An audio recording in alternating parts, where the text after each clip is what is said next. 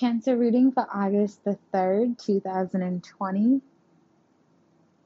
Cancer, you're really sensitive to energy, right?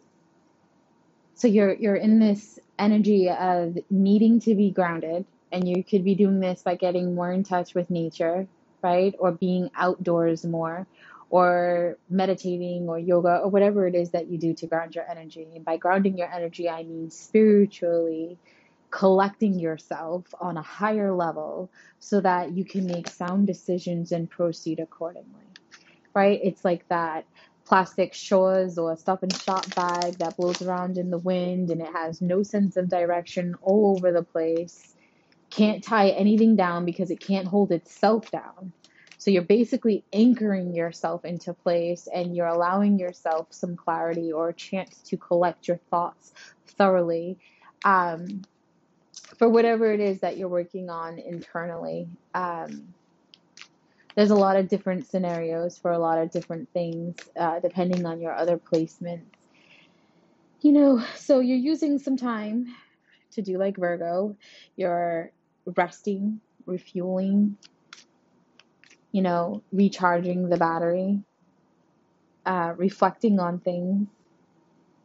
But you're doing things in a more, having fun, entertaining yourself, being around other people. Some of you are isolating yourself, whatever floats your boat, right? Different strokes for different folks. But the bottom line is there's that need to reflect and ground your energy and really get your thoughts into place. And this is something you should actually be doing more frequently because while you're doing this, you're realizing that things are coming together. You're realizing who's meant to be in your life for the long term and who's not. It's almost like a way of mothering yourself or nurturing yourself or basically just giving to yourself. A lot of you have been going through energetic upgrades. There's like a new way of being. Some people call this the awakening phase or the understanding, like, oh shit, there's more to this than I thought kind of energy. And that's the need for grounding because you're taking in a lot of information and you don't know which way to run with it. And you're not going to be able to make clear determination on your directional obstacle, right? Like, where am I going? How am I getting there? What is it going to entail? Or maybe you're past this phase and you already know where you're going and you just don't know how you're going to get there or how you're going to take all these ideas and things that you've already set in place and revamp them or restructure them in some kind of way so that way they fit into whatever it is you're deciding needs to take place.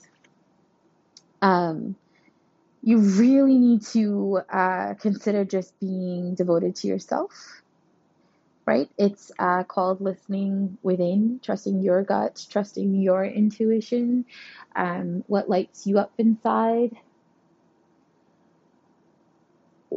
Ooh.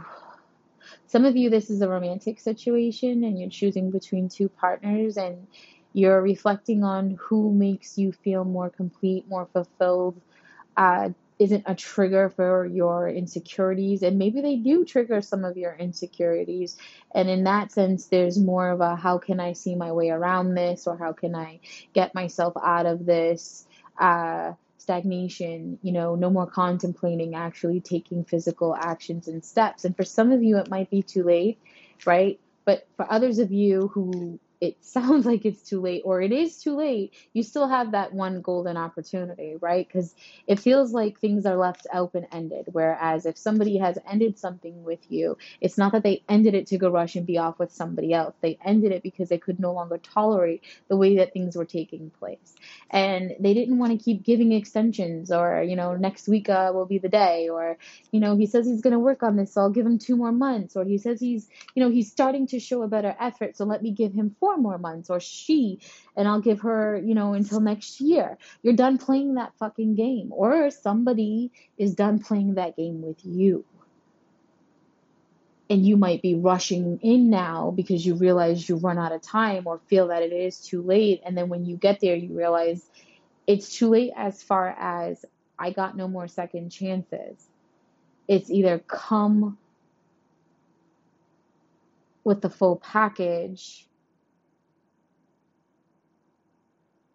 or don't come at all. So that feeling it's too late, that panicking, that this shit is over tendencies, that whole uh, box of energy is more like a this situation can no longer continue this way. So a new approach is required, and not partially, not inconsistently, but for the long haul.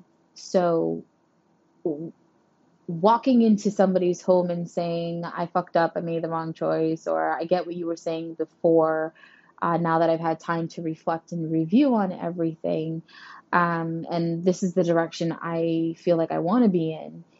It might not be too late for you to get into that direction or get on that path or reconnect with this person. The part that is too late is the extensions, the how many times am I going to forgive you and allow you to treat me this way? And if you don't drag it out, right, and you're able to get yourself out of that stagnation and you take immediate actions, you might still stand a chance in recuperating or recovering the most beneficial way. Whereas dragging it out, taking your time, beating around the bush, not communicating, very well may be, you just being your own enemy and sending mixed signals or not enough signals and leave you out in the cold, right? Because then when you do finally get the balls to step forward, that person's going to be like, sorry, in a relationship, you're too late. So there's levels to this shit, right? And you'll know where it applies. Either you're still in that I'm not getting any more opportunities to fuck up, so I have to come correct or not at all, or you're possibly in that energy where you just got that clarity and understanding that your behavior has been less than adequate, and you're reflecting on how you can redesign your approach. You'll see how it fits for you. Either way, it's coming together. Things are going to be in motion, regardless if you want them to. So have fun with it. Try not to be so serious, especially if it's a tense situation. You need to be the one who lightens the mood, right? You kind of have to take control of the situation, and again, that's only if you decide that you want to proceed and pursue what lights you up inside, what makes you feel happier. Because at the end of the day, this inner conflict that you're sitting in, nobody's experiencing it but you. And if they are experiencing it, they're not experiencing it the same way you are. They've got their own sides to it. They're probably contemplating a few different things. And if this is a third party dynamic, which it feels like it is, unfortunately, one person's walking away because they're done putting up with shit and they want something different or they want something more sustainable, some type of valuable commitment. Or you're the person who's got to make the choice between the past and the future, right? With either you're keeping things the way that they were, or you're staying with one person and releasing the person who's letting you know, I'm not putting up with this anymore. Or you're that other person whose person is contemplating leaving them for somebody else because they haven't been faithful in your commitment. And there's a big possibility that you got other shit going on because you knew they weren't faithful. You decided not to be faithful. 9 out of 10, and this would obviously be for the cross watcher for the Cancer energy. You, a lot of you got pregnant, and it's not even with the person that you are in a committed relationship with. Unfortunately. Or if it is with the person you're in a relationship with, you did it with deceit of some kind. Stopped taking birth control, lied about being on birth control. I don't know, take your pick. Or having sex outside of the relationship, getting pregnant and telling them that it's theirs. you can decide where you're at in that triangle, but that's where it feels like. It feels like one person needs to make a decision between two people. One person made the decision to walk away from someone who had someone else, and one person's being left behind because they weren't the one that was chosen, period, end of story. And if they done something or didn't do something, that's completely irrelevant. But for me, it feels like that person being left behind is aware of the situation, whether they say it or they don't say it, and they've been doing their own shit in the background, um, because they were done watching you do yours. They're like, oh, if they're doing their thing, watch me do mine. Um, a lot of you are making that decision to move forward and walk away from something because honestly, I love it. I love it. You're going towards something that is more fulfilling towards you, obviously. You know, in the past, you would stay in this situation, which causes stagnation in other people's lives because you were comfortable or you felt obligated somehow, some way. But now you're just being true to yourself and you're understanding relationships aren't supposed to be so much. I mean, they're supposed to be work, but my God, not this much. And it shouldn't be hostility. There shouldn't be tension. And not for nothing, if you cheated on your person in the first place, you shouldn't be with them. Because clearly they're not the one for you if you need to cheat on them. And if they are the one for you and you had to cheat on them in order for you to learn that, you don't deserve them. And you should put them on a fucking pedestal. But regardless, look at that situation. Why did you cheat in the first place? What made you feel that you needed to be somewhere else? Was it ego?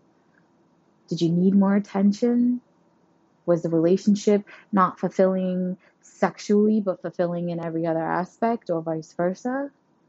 Or was it eye candy over what you were emotionally feeling, or were you in denial? Who knows? Who cares? Only you do. But if you want to narrow it in and be more specific, you can contact me for a personal reading at divinity648.com.